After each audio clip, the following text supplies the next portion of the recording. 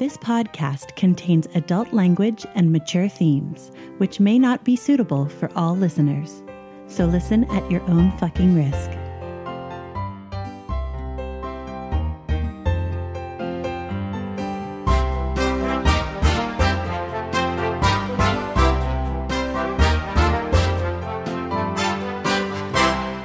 Welcome to Essential NPCs, the podcast where we sample some of the best and possibly some of the worst tabletop RPGs. I'm Addie. And I'm Tommy. And you're listening to Series 7, Episode 18, Raising the Stakes. And let's start it off with an announcement. We've mentioned it the past few episodes. Post-game chatter is just around the corner. You know what it is. The deadline for questions for post-game chatter is 1 week from today, May 15th. After that, we're taking them to press and to the cast. We will answer your questions if you send them in, so send us your questions. And with that, let's go ahead and move on into Words with the GM. Hello. Hello, GM. Hello. This Words with the GM is about Series 7, Episode 17, Le Miserable. I believe the shortest episode in all of Essential NPC's history. It's got to be close. It was quick and to the point, a little bit of setup for hopefully the team getting their hands on the second icon. We'll see how that goes in the upcoming episode. But we got to team up with Ambroise, who up until now has been a villain and sort of rival to Matteo. Yeah, actually, he found a little bit of redemption in these past few episodes, which is a great example of something that I think it's really important that GMs have, at least in their repertoire, if not using all the time, is the redeemable villain, because there are more kinds of villains in the world than just the evil big bad who cannot be saved, or the, sociopathic monstrosity that your players may face. It may not be when they come up against somebody that villain or opponent is necessarily a bad guy. Maybe they're doing terrible things, but maybe they have other motivations. Or from their point of view, they're the hero. Ambroise, for example, was just on the wrong side of things, and through falling in love with Caroline was able to be used by those much more nefarious than he to bring some evil ends into the world.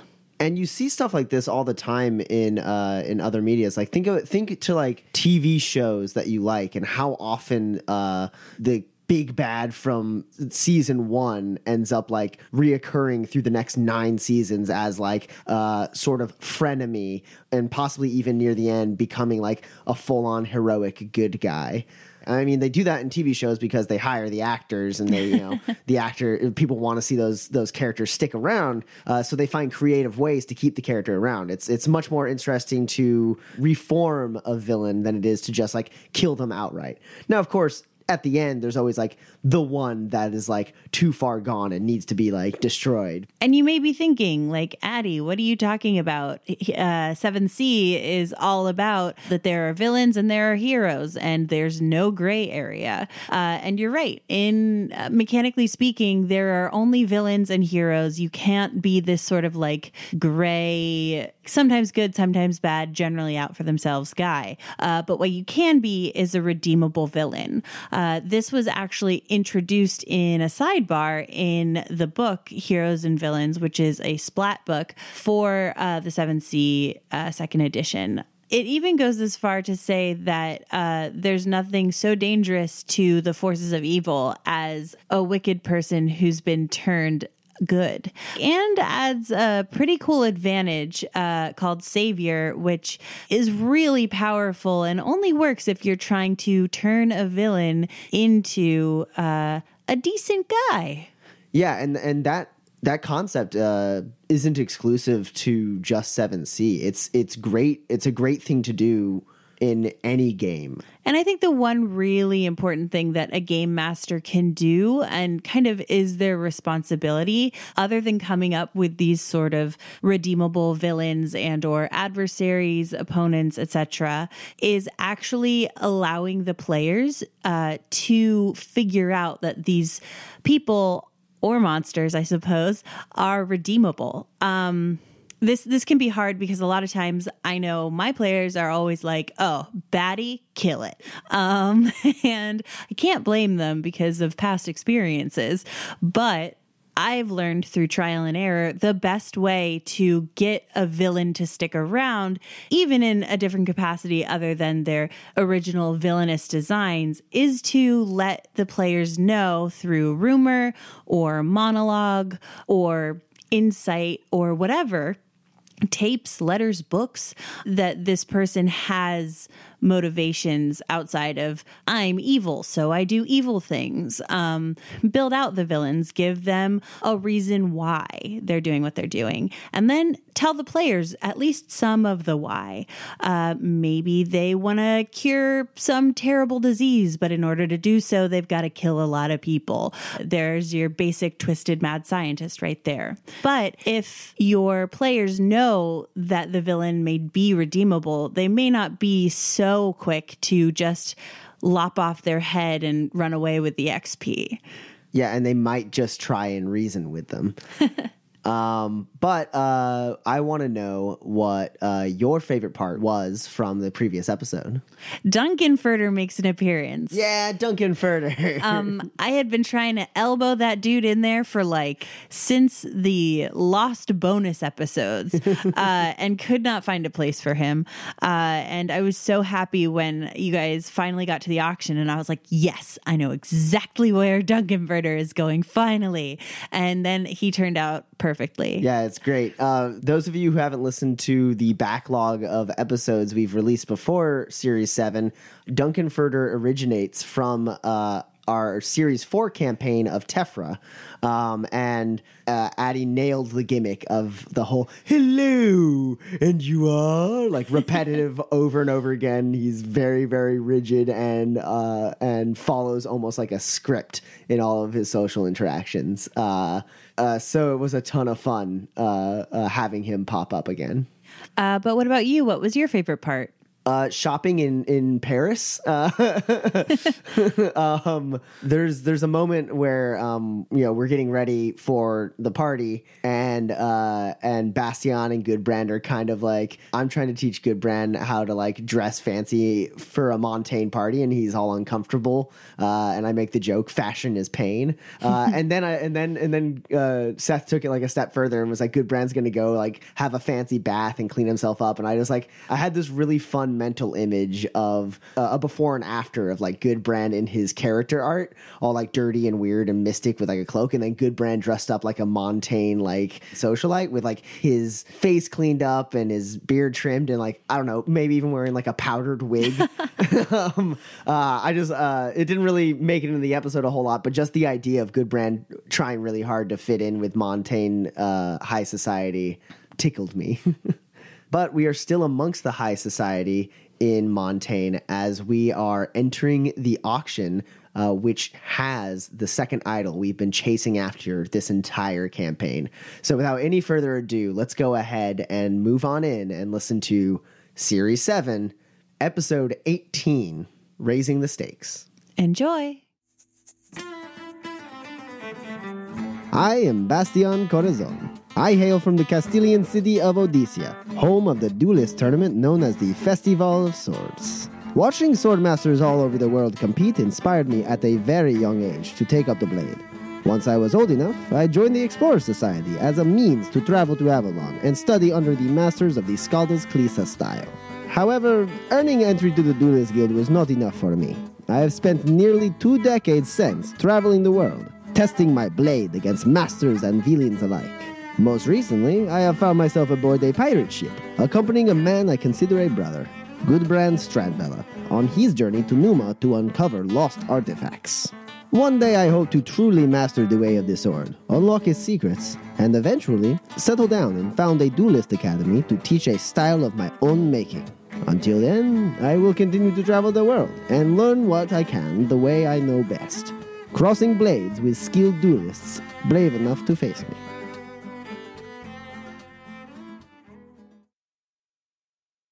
Goodbrand Strandbella, and it is very good to meet you. Please don't be too alarmed from my appearance.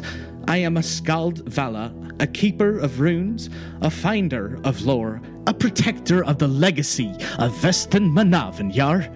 This may seem like a lofty title, but I promise modern Vestins appreciate far more the achievements of their fighters and their merchants. With the founder of a notable merchants guild for a father, and a mother whose dueling skills are renowned across Thea, I have quite a bit to live up to. Nothing made this more clear than my parents' obvious adoration of Bastian. Today I call him brother, but when my mother first took him into our home for training, I admit my jealousy of his easy demeanor and obvious skill with the weapon. It was this skill that cemented us as a team, working for our respective societies. For the first time, he has taken me away from my home country on a path that may lead me to the fabled 13th rune, and with it, the immortality of my name. Ahoy! I am Captain Kirill Tikventimovich, strongest man in there. You'll believe. Maybe strongest. Who is to say? My past is unimportant. Now I am captain of the Iceberg. She is a very good vessel, silent as the grave, and sturdy enough to sail in dangerous waters others won't follow. Excellent for smuggling. I make certain modifications myself after I steal her from Atabian Trading Company, not Kirill's biggest fans. About 2 years ago, I am finding Stowaway, who is nephew of Vodachi Merchant Prince, a man who hires me to smuggle relics. The boy is young, but sharp as tattoo needle. He pays Kirill well to pocket artifacts he likes before they are reaching uncle, and so we are in business. However, coin is not enough. Everyone I am allowed to sailing on the Iceberg has their uses.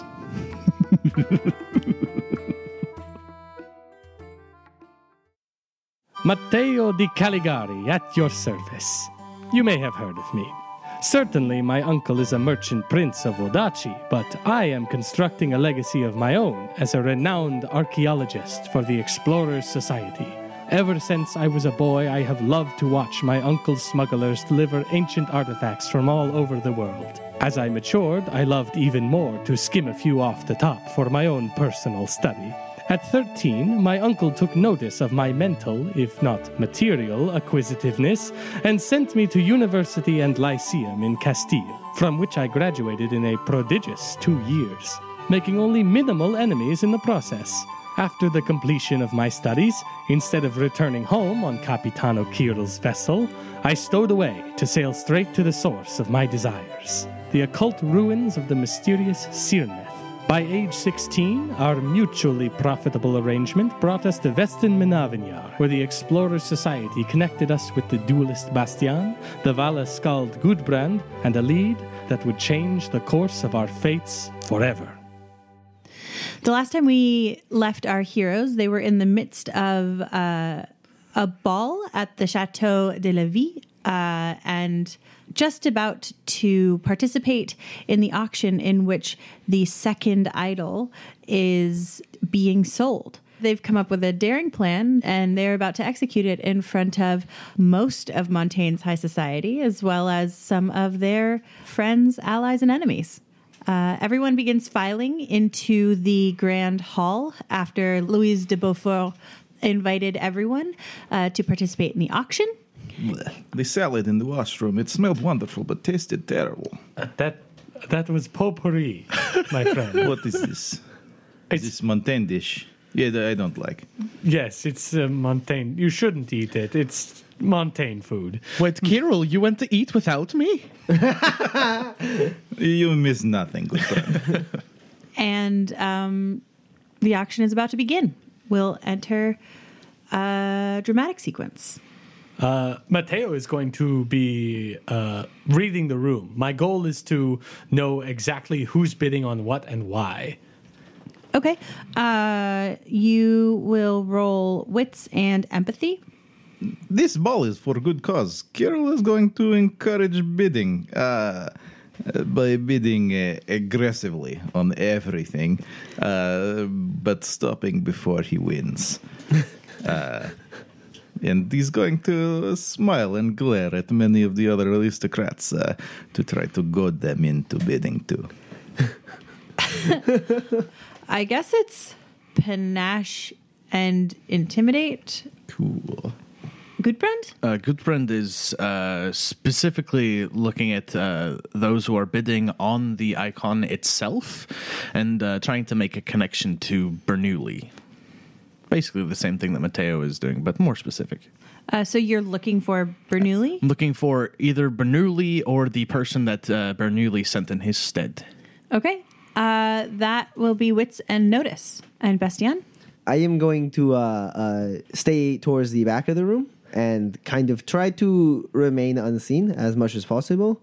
And hopefully, because I am out of most people's eyesight, maybe I notice a thing or two that they are doing that they would usually be hiding from the people around them. Or if by chance Bernoulli his plan is to just attack this auction and such, I will be in a position to ambush whoever comes this way. It's Wits and Hide. Okay.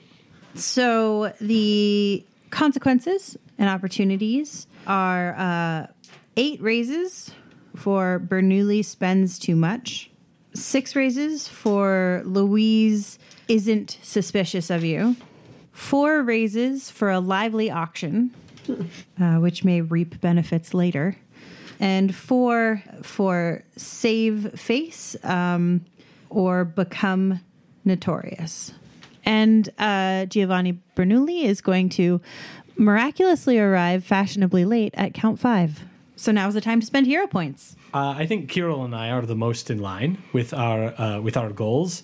I think I'm going to give 4 hero points to Kirill, giving him a general idea of how wealthy the Bernoullis are. I think we are of one mind on what we're trying to do here as I am reading the room. So I'll spend a hero point to give Capitano 4 bonus dice. I will spend 1 back at Matteo for 3 bonus dice to him.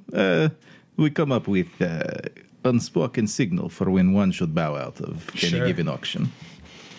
From my position, I am going to try to be in Gudbrand's eye line so that if I notice something or I can kind of like nod towards, hey, what's that guy doing over there, that kind of thing. And I'll spend a hero point to give Gudbrand 3 extra bonus die. Let's roll. Matteo? 7 raises. Gudbrand? 5 raises for Gudbrand. Kirill? 5 for Kirill. And Bastian? 3 raises with 2 remainders. Okay, here we go. So the auction begins, and Louise brings out the first item, which is a painting of a small white dog.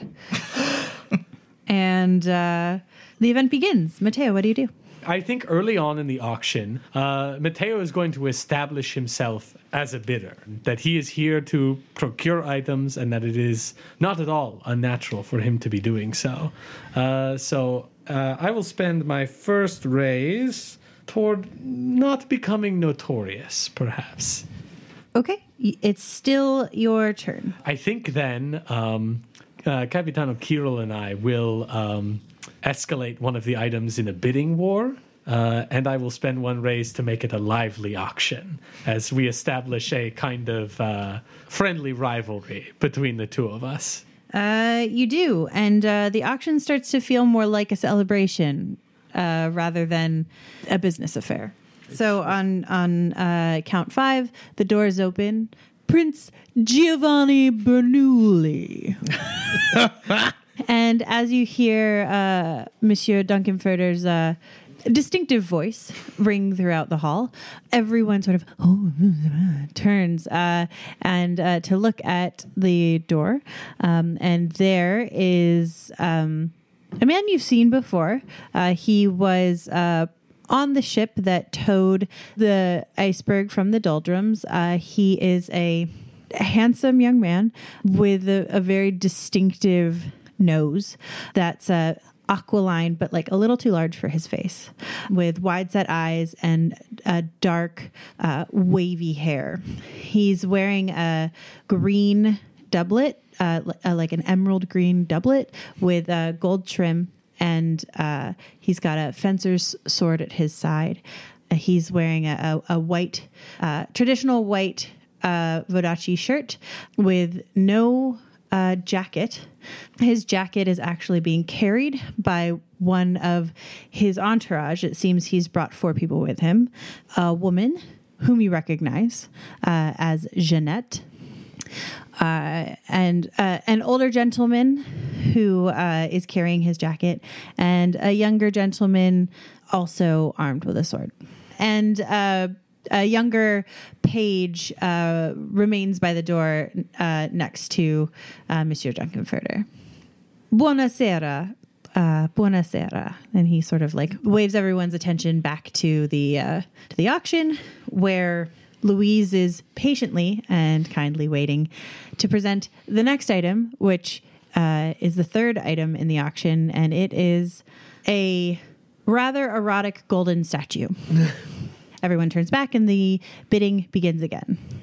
Kirill opens bid with 2 elf for erotic statue. Loudly and jovially to liven up auction. 2 races there. Okay. Gutbrand and Matteo? I am mostly interested in the person with the sword. So I am going to spend a raise toward... I think I have to spend a raise for Seder. For any magic, I'm going to spend 1 raise and 1 hero point, and I would like to know this person's name. His name is Paolo Domenico. Is this a name that I know?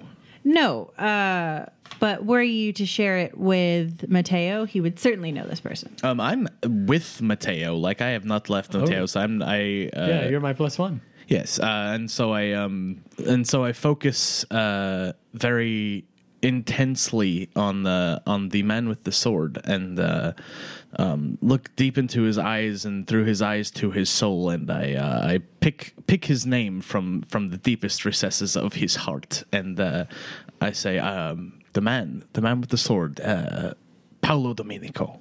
Paolo Domenico. That's him? That is him. How do you know? I know things. That's what I do. You're a good ship's wizard. You know Paolo Domenico as a cousin of Giovanni Bernoulli, and also famously a bruiser and assassin for those who would stand against the Bernoulli family. I'm sure that anyone in Vodacce who sees him in any context other than this does not see anyone else. I will be keeping my eye on him then. So my boldness evaporating slightly, hearing that legendary assassin is here with him. Even so, when item 5, the icon, comes up to bid, and Louise asks for openers, Matteo will stand up and he will look to Bernoulli, making a statement as he opens the bid at 5 wealth. And I will spend a raise to push Bernoulli to spend too much. A murmur goes through the crowd. Suddenly, this rock with writing on it is important rather than sort of like a paperweight. And it excites like everyone to have Caligari bid so much, and Bernoulli bids against you. Matteo and Gutbrand? I'm going to actually spend a raise towards looking at the people in the audience, and if anybody else is thinking of bidding, I'm going to indicate that to Matteo and be like, don't let this just be you and him. There might be another person interested.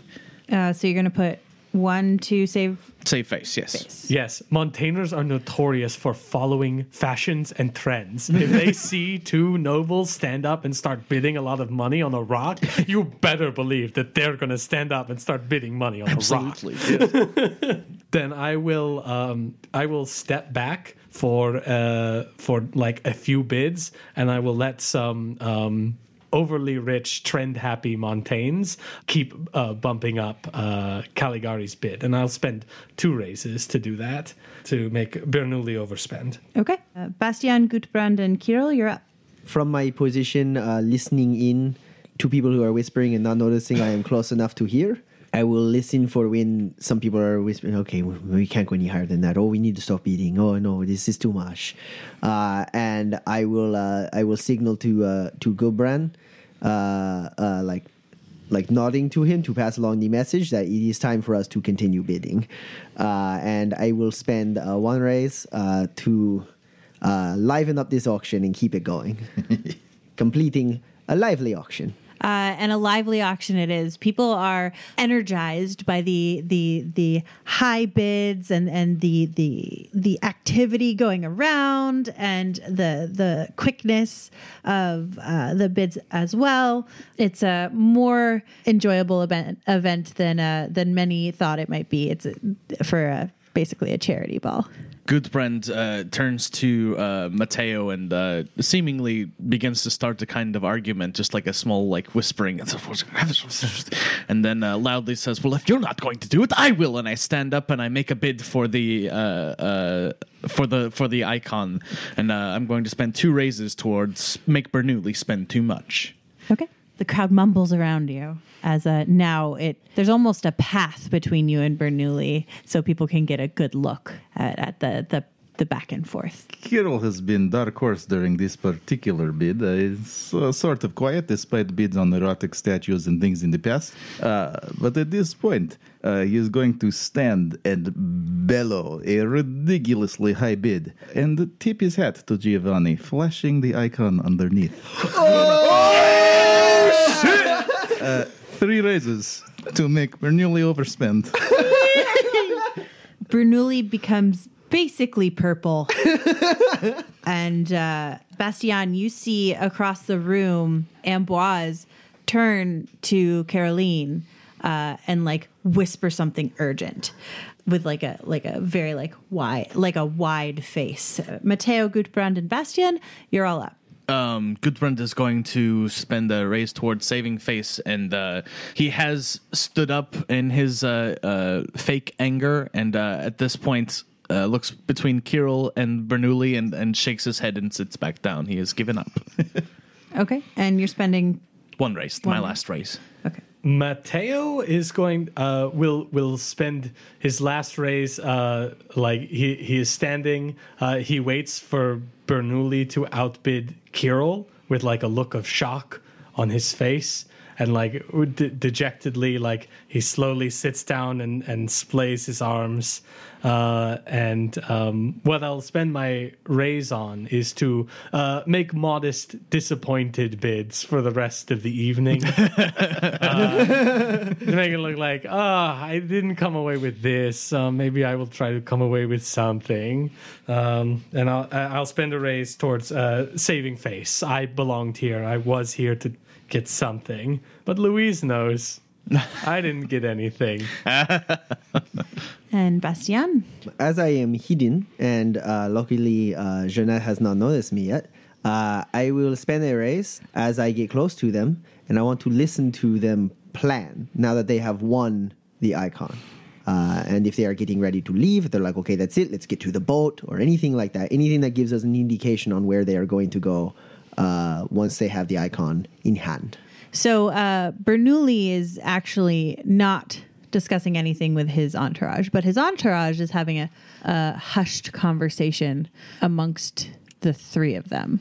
The page is still by the door. You get within earshot just in time for Jeanette to say, "They brought it. We should take it right now. We could easily get away with both of them." And the old man chastises her. "You are too quick. It will come in time." And Paolo says, "No, she is right. We should get it now while we know where it is. The prince said no. Be patient, my friends. There is more here than meets the eye." And it kind of goes on like that. They kind of squabble amongst themselves, but that's the general gist of what you get. So Matteo and Bastien, you have 1 left. I think I want to spend a raise to provoke Bernoulli. I think I will in a lull during the auction. I will slink over to where he is sitting, and I will extend my hand to him, and I will say, "Congratulations, Giovanni. I'm sure it will look excellent in your father's collection." Molto bene.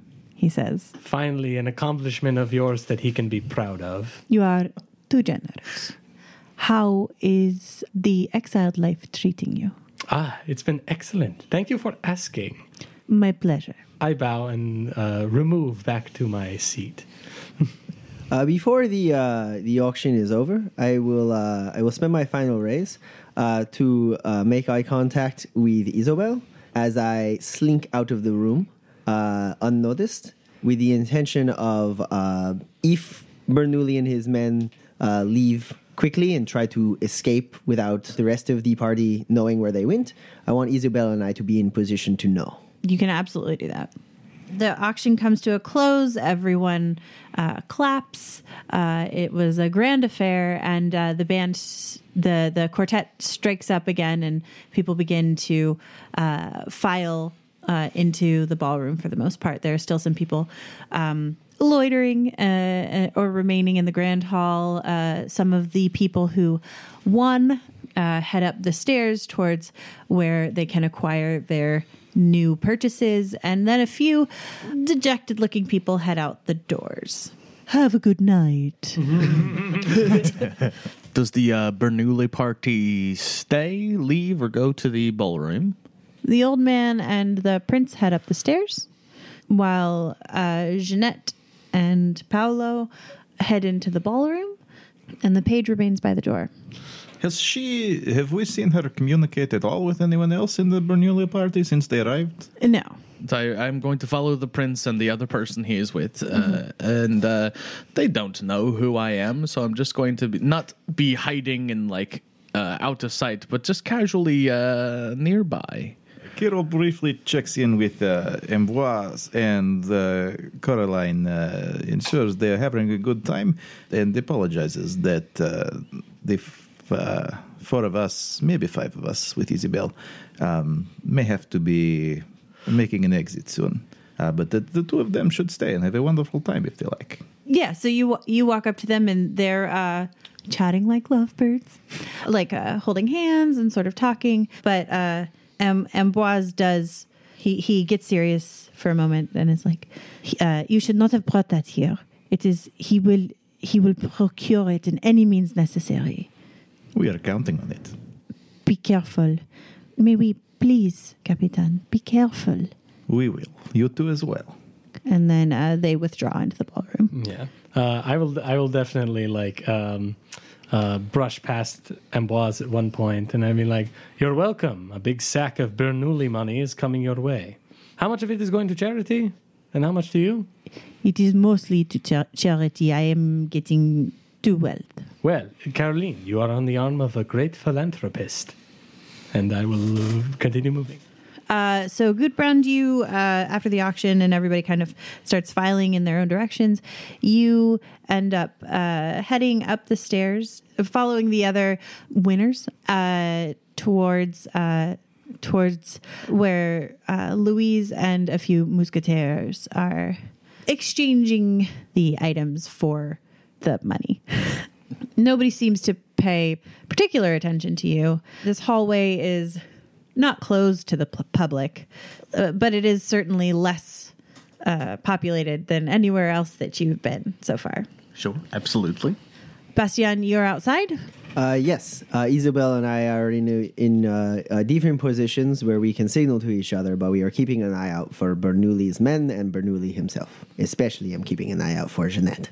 You didn't see Jeanette come out. You may have seen her head in the direction of the ballroom. You get a couple offhanded comments from Isabel, like, well, it wouldn't be a ball if I wasn't missing all the dancing. Work now, play later. Yes, as if we ever get to play. By all means, continue. Shall we hide in a bush somewhere? You hide in that bush over there. I'm going to get on this ledge. Cool. So, Kirill and Matteo, what are you up to? Kirill may pick pockets of wealthiest and most obnoxious clientele at this ball. Only those who deserve it. This is elite Montaigne. They care nothing for the real people. Yeah, you're gonna have to make a finesse theft roll. 2 raises, 1 remainder. You get a watch. Yeah, it's a pocket watch. It's not like a wristband, but yeah. But they kind of turn around almost immediately. And any opportunity for further pickpocketing, at least this group, is absolutely terminated. Understood. Yeah, so upstairs, Bernoulli and his elderly companion step into the office and come out shortly after with a parcel, which the old man tucks under his arm. And Bernoulli tells the old man to take Paolo and Jeanette and return the icon safely to the barge, and he will remain at the party. So the old man says, of course. Yes, sir. And heads down to the ballroom, where he stands in the door. Moments later, Jeanette and Paolo return to his side, and the three of them exit out the grand hall's doorway. Buonasera. And they exit. They get in the carriage and start to clip-clapping away. Our cue, gentlemen, I say to Capitano and Gudbrand as we follow them out. Before we do that, the old man has left with the other two. I would like to take a look at Bernoulli and make sure that he is not carrying anything on his person. I just saw the parcel. I did not actually see the icon itself, and I want to make sure that they're not trying to lead us away. Yes, it could be a diversion. It absolutely could. Yeah, go ahead and roll wits and notice. Sure. We'll do a check. Yeah, that's only 2 raises. He doesn't seem to have anything extra on his person. So yes, I do follow the old man down and join up with Matteo and Kirill. So I was up on a ledge when I saw them come out, and when I saw them begin to get in the carriage, I'm going to make eye contact with Isobel and like point back into the ballroom so that she can go and fetch the group and let them know which direction the carriage goes. Mm-hmm. As I begin running along the rooftops of Charuz to keep an eye on this carriage. So go ahead and roll finesse and athletics. 4 raises to run along the rooftops of Charuz, leaping from rooftop to rooftop, keeping the carriage in my eye line. Easily enough. The Charuz is in fact packed. The alleys are thin. The streets are not much wider. The buildings are tall. It's easy to travel from one to the next. And you follow them. They do turn onto the road along the river and head north along the city for a while. Sure. Meanwhile, Yes, sure. Seeing that his direction carriage goes, we rush down slope to Smallboat and head down the river to harbor. Kirill on the tiller, Gudbrand taking in the sheets. Matteo sitting around. Is Isabel with them? yes, Isabel will come with you. If boat can go faster and cut them off on Riverside Drive here, excellent. If not, hopefully we intersect where we intersect. You guys are in a rowboat, right? Yeah, small but sturdy rowboat. Okay. So Bastien, as he free runs through Charuz, will certainly get to the barge first. The rowboat is a shorter route, but slow nonetheless. Rowboats can only go so fast, especially when laden with 4 people. I mean, Kirill is doing an amazing job. It's like he has the strength of 10 men, but at the end of the day, there are still only 2 oars, and if you push them too hard, they'll snap. Bastien, as you follow the carriage, eventually it halts next to a stone bridge crossing the river, and you can see the 3 of them unload and file onto a wide, shallow-bottomed boat. It has no mast. It looks like a weird covered rowboat, a huge rowboat. They go below decks, and you are perched with an excellent vantage point above the boat. Hey, Capitano, Operation Black Ice. If like the boat starts moving, I might jump down onto it. But otherwise, I am going to wait until I see my friends. Okay. You sit and wait. It's about 30 minutes before you see a rowboat piloted by a giant man heading up this very large river. As soon as I see them, I'm going to try to signal to them so that they don't reveal themselves as they row in. I don't want them to just bump into this other barge.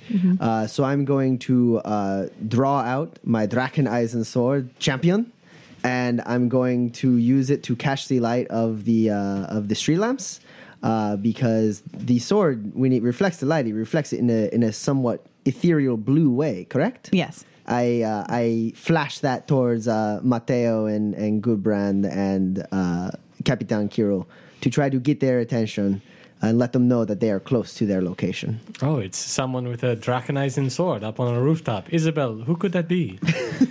You signal the boat, which is easily seen because Matteo is up on the bow of the ship, a la Washington crossing the Delaware, and he sees the blue light supernaturally sort of like flash right across his eyes, as you might hope it would.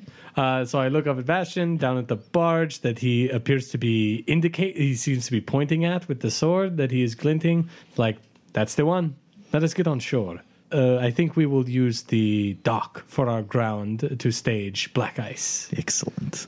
Yes, we veer towards shore, several hundred yards upriver of the barge, and sneak to the docks. Cool. Yeah, you do.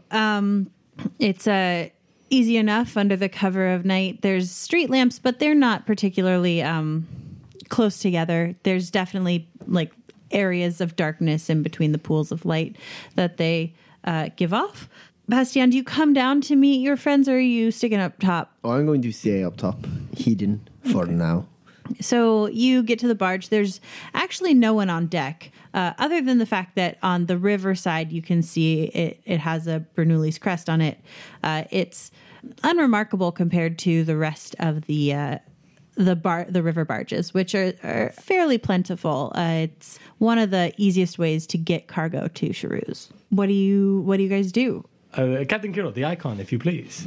You reach under hat and untangle from hair and hand to Matteo. I hold it up and I stand very alluringly, and I call out, "Buonasera! A delivery for Giovanni Bernoulli." I hide behind a large crate. Gudbrand, what are you doing? I'm waiting for the carriage to show up.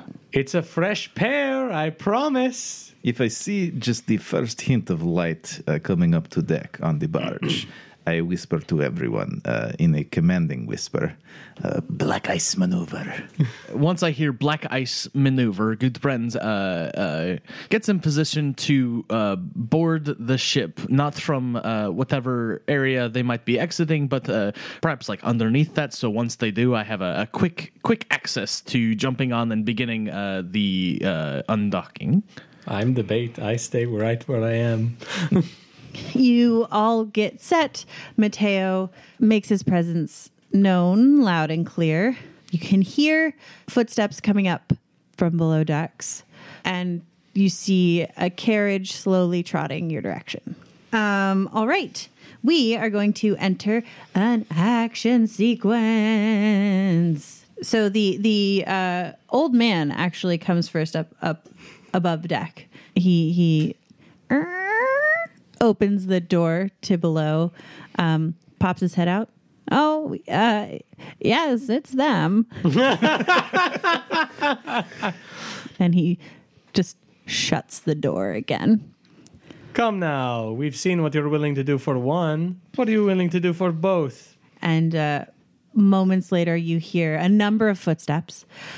Above deck comes Jeanette and Paolo, as well as what looks like the majority of the staff of the barge. There are 4 groups of about 7 Vodacci primarily Vodachi sailors that come on deck. On count 1, the carriage will arrive.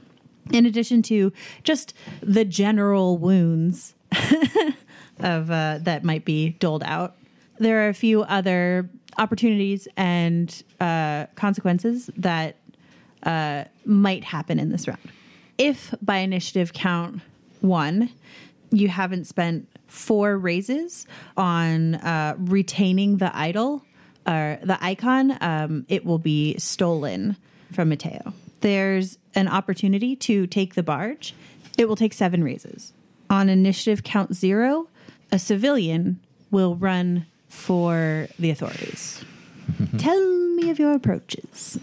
Gudbrand is going to climb up the side of the barge, perhaps climbing around to the other side of the barge and get ready to prepare the ship for takeoff. So I guess that would be either brawn or finesse, and sailing or athletics.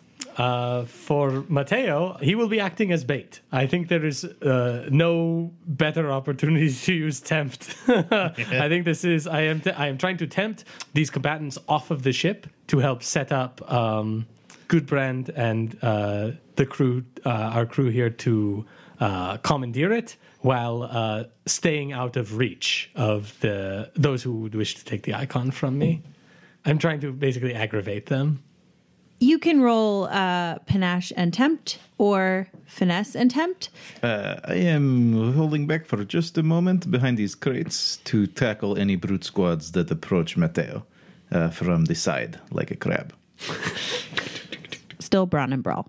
While the Capitan is in position to ambush the brute squads, there is a bit of a vanguard moving towards Mateo and the rest of the group in Jeanette and Paolo.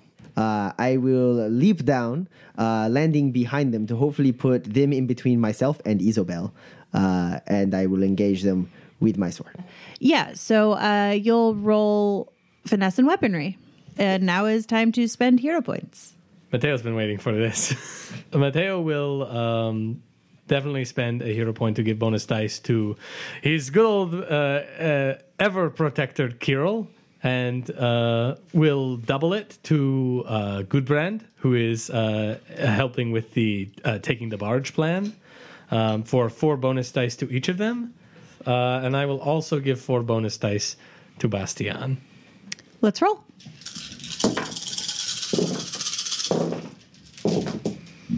Okay. As Jeanette and Paolo, as well as the brute squads, head towards Mateo, Bastian and Kirill, you are up. Yes, as soon as I can see them from around crate, I rush in and recklessly take down one of the brute squads, receiving a dramatic wound, but eliminating one of the 4. As I see the Capitan bowl over 7 of these armed men and women, I will stand up from my hiding spot, cut a clothesline, and swing down on it, landing behind Jeanette and Paolo. And I will look past them to Isabel, and I will say, turns out we get to dance after all. Activating my clever tongue advantage, which is when I spend my first raise giving a clever quip to talk about how I'm going to defeat my opponents. For every time they try to spend a raise to remove wounds, they have to spend 2 extra raises per wound. Okay. As Paolo and Jeanette turn to me, I will quickly, with 1 raise, use the Badaya laceration maneuver that I learned from Mateo's father, and I will spend a hero point to Flashing Blade and make it affect both Paolo and Jeanette. They both take 1 wound. Okay. And every action they take from here on out will give them an additional wound unless they spend 4 raises removing the effect from themselves. As I land, I say the quip to Isabel, and then leap forward, slashing up and twisting the knife on Paolo. And then as I dart back behind Jeanette, I do a similar maneuver to cut her. And then I stand, my sword in one hand, dagger in the other. So, Bastien and Kirill, the next person after you has 7 raises. Oh, okay. So we can keep going. I will follow up my laceration with a slash maneuver on Jeanette, drawing my blade upwards, and as it cuts her, I will say, "The Sword of Castile never forgets." I will spend another raise to feint at Jeanette to get her to stumble the wrong way, as I bring my dagger around to slash at her again. And then I will follow the feint up with another slash, dealing 5 wounds to Jeanette. Okay. And I will follow that up, spending a hero point to drop my dagger into my sheath. He has done his job. And I will draw out Champion, my Draken Eisen sword, and switch to the Leagstra style as I follow that slash up with a Leagstra crash, dealing 4 more wounds.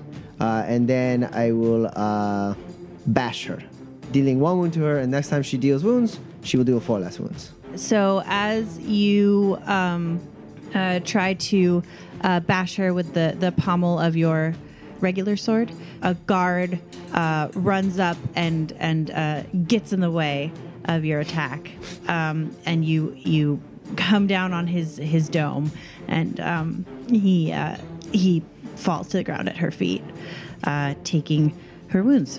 All right, so now I'm at 7 raises. Capitan Kirill, what are you doing while I'm doing all of that? How many of the remaining 3 brute squads are on the shore? 2. Okay, I will alternate bash punch between these 2. So one of the groups has been bashed twice, one of the groups has been bashed once. The group that is bashed twice has taken 6 wounds. The group that is bashed once has taken 5. Okay. So as you bashed and punched your way through these brute squads, you left one man in one, and a man and a woman in the other. And so the one man who knew he was outnumbered and certainly outgunned dove in front of Jeanette and was immediately bashed in the face by Bastien. So Jeanette backs away from you, Bastien, and throws down a bottle of what you see is the cement-like substance, connecting you with the ground. She spends 2 raises to do it.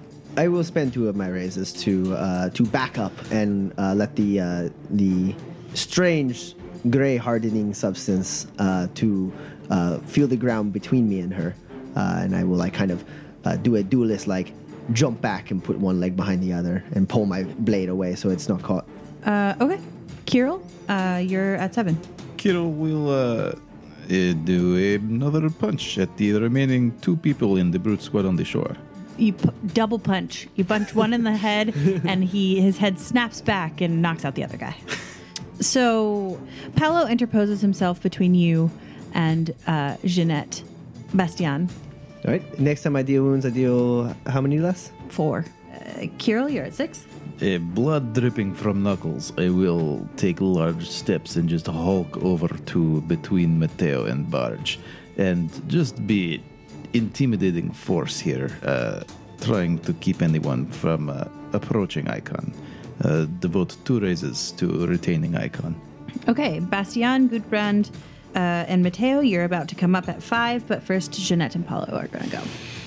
Jeanette pulls out a similar looking vial as before and tosses it at the ground at Isabel's feet. Does it work? Luckily, no. Isabel will spend some raises. And Paolo will slash at you, Bastien. For 4 wounds? For 4 wounds. I will parry that slash and remove 4 of those wounds. There are still people on the boat? Yes, there are 7 men that you can see, plus the old man that you cannot see on the boat. So rather than going over the railing and getting on the boat itself, I'm going to continue climbing up the sides.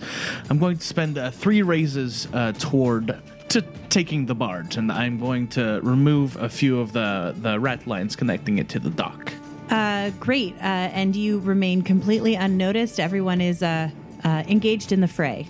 Excellent. Mateo will dance around mockingly and say, "Why are you spending all your time breaking your weapons against the Capitano and the Sword of Castile? The object of your desire is here in the clutches of an unarmed boy."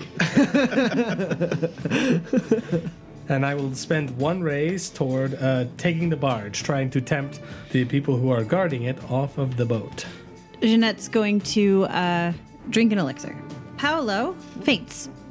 Bastian, Kirill, and Mateo, you're at 4. Seeing that, like, they still haven't moved, yes, I will continue to go, and I'll set the icon down on the cobblestones, and like, I'll just leave this here. Whenever you want to come and get it, it's all yours. And I set it down between Kirill's legs. Sure. And I'll spend a raise to take the barge. I will bash Paolo. Not quite connecting enough to deal any damage because he had bashed me. I'm still I'm a little disoriented. Plus, there's a lot of blood coming from him that I might slip on. But I do move at him in a way that makes it so it is harder for him to hit me. So next time he hurts me, his damage will be reduced by 4.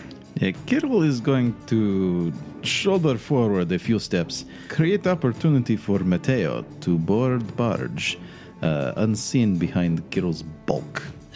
Sure. Mateo, you have that opportunity. Jeanette throws dust in Isabel's face. And Isabel sees her about to throw something at her, and she like holds her breath and ducks out of the way. Paolo bashes. Yeah, you guys just keep hitting each other in the face. Yeah. Poof, poof, poof. Yeah. He brings another dagger into his hand in a style that primarily only women use in Vodacce. And he bashes you in the face with his offhand pommel. The brute squad swarms around either side of you, Kirill, as they head straight for Mateo, attacking him. And you take 7 wounds. Okay. So Bastian, Kirill, and Mateo, you're at 3. I'm going to lunge at this brute squad with all the might of the pouncing crab. Spending the rest of my raises plus my brawl of 4 to deal 7 unpreventable damage. Yeah.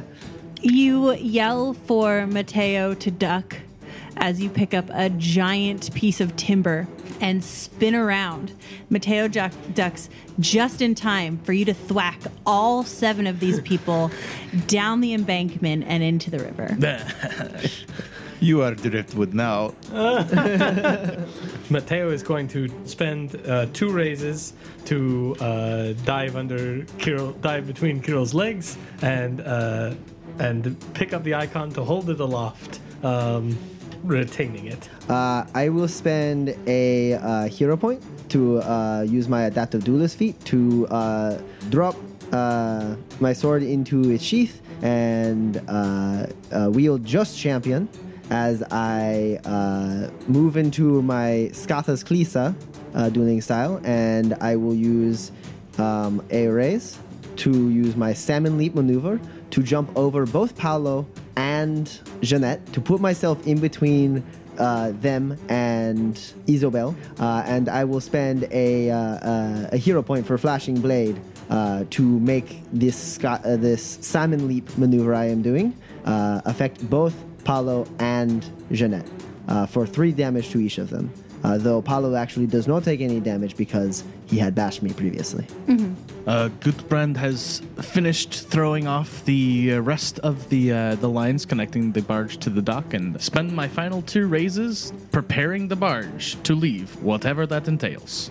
You throw the ropes to shore and start to draw in the gangplank. before going to the rudder at the back. Paolo takes his stiletto and his rapier, and he slashes at you. I will follow that slash with a riposte, taking away the wounds and dealing 4 more wounds to him in turn. Catch the stiletto with champion, moving with a speed only a Dracheneisen sword can, and then spin around and just cut him deeply across the stomach. Just as you slash across his stomach, the carriage trots up. It opens. Then the 2 footmen on the back, the driver and another footman on the front, jump off, and Giovanni Bernoulli steps out, as well as his page Vivia. Giovanni draws his sword and lunges at Kirill, and you take 6 wounds as he is able to kind of like slash across your back in your very fine shirt that you bought specifically for this occasion. It's already covered in the blood of Bernoulli's men. This is fine. It falls away. I am more comfortable. And the Brute Squad will move to surround Jeanette and will attack you, Bastien. For how many wounds? 4. Jeanette, once again, with a pocket full of bottles, throws like a blue-colored liquid at Bastien. Spending a raise to do so? Spending a raise to do so. I will take it. You feel overcome with the disinclination to continue fighting. And Paolo lunges. How many wounds there? 5? 5. And Bastien, Matteo, and Isabel all have 1. Isabel backs up and says, I believe it's time to go, and makes a running leap onto the ship. Matteo is going to spend the raise to take the opportunity created for him so graciously by Capitano Kirill earlier and board the barge, basically ducking in an alleyway behind a home, reappearing in an alleyway right next to the dock, and standing on the gangplank as, like, balancing on it as Gudbrand pulls it up. I get stabbed by Paolo. I stumble back. I look at my blood. I see Isabel leaping onto his ship. I see Matteo leaping onto his ship. I look at these people around me and sheathe my sword and just run as fast as I can through them and do a like rolling leap onto the deck of the barge, spending a raise to do so. You guys, Kirill begins to huff and puff to get enough energy with his strength of 10 to get the boat moving. It does. The river current catches it with Gudbrand at the rudder, keeping it from crashing into the other side of the other bank. And as you all stand on the deck of the ship, Vivia's eyes go white, like a bright white that you can see from the distance that you're at, as Kirill runs over a bridge and jumps onto the boat as it careens down the river.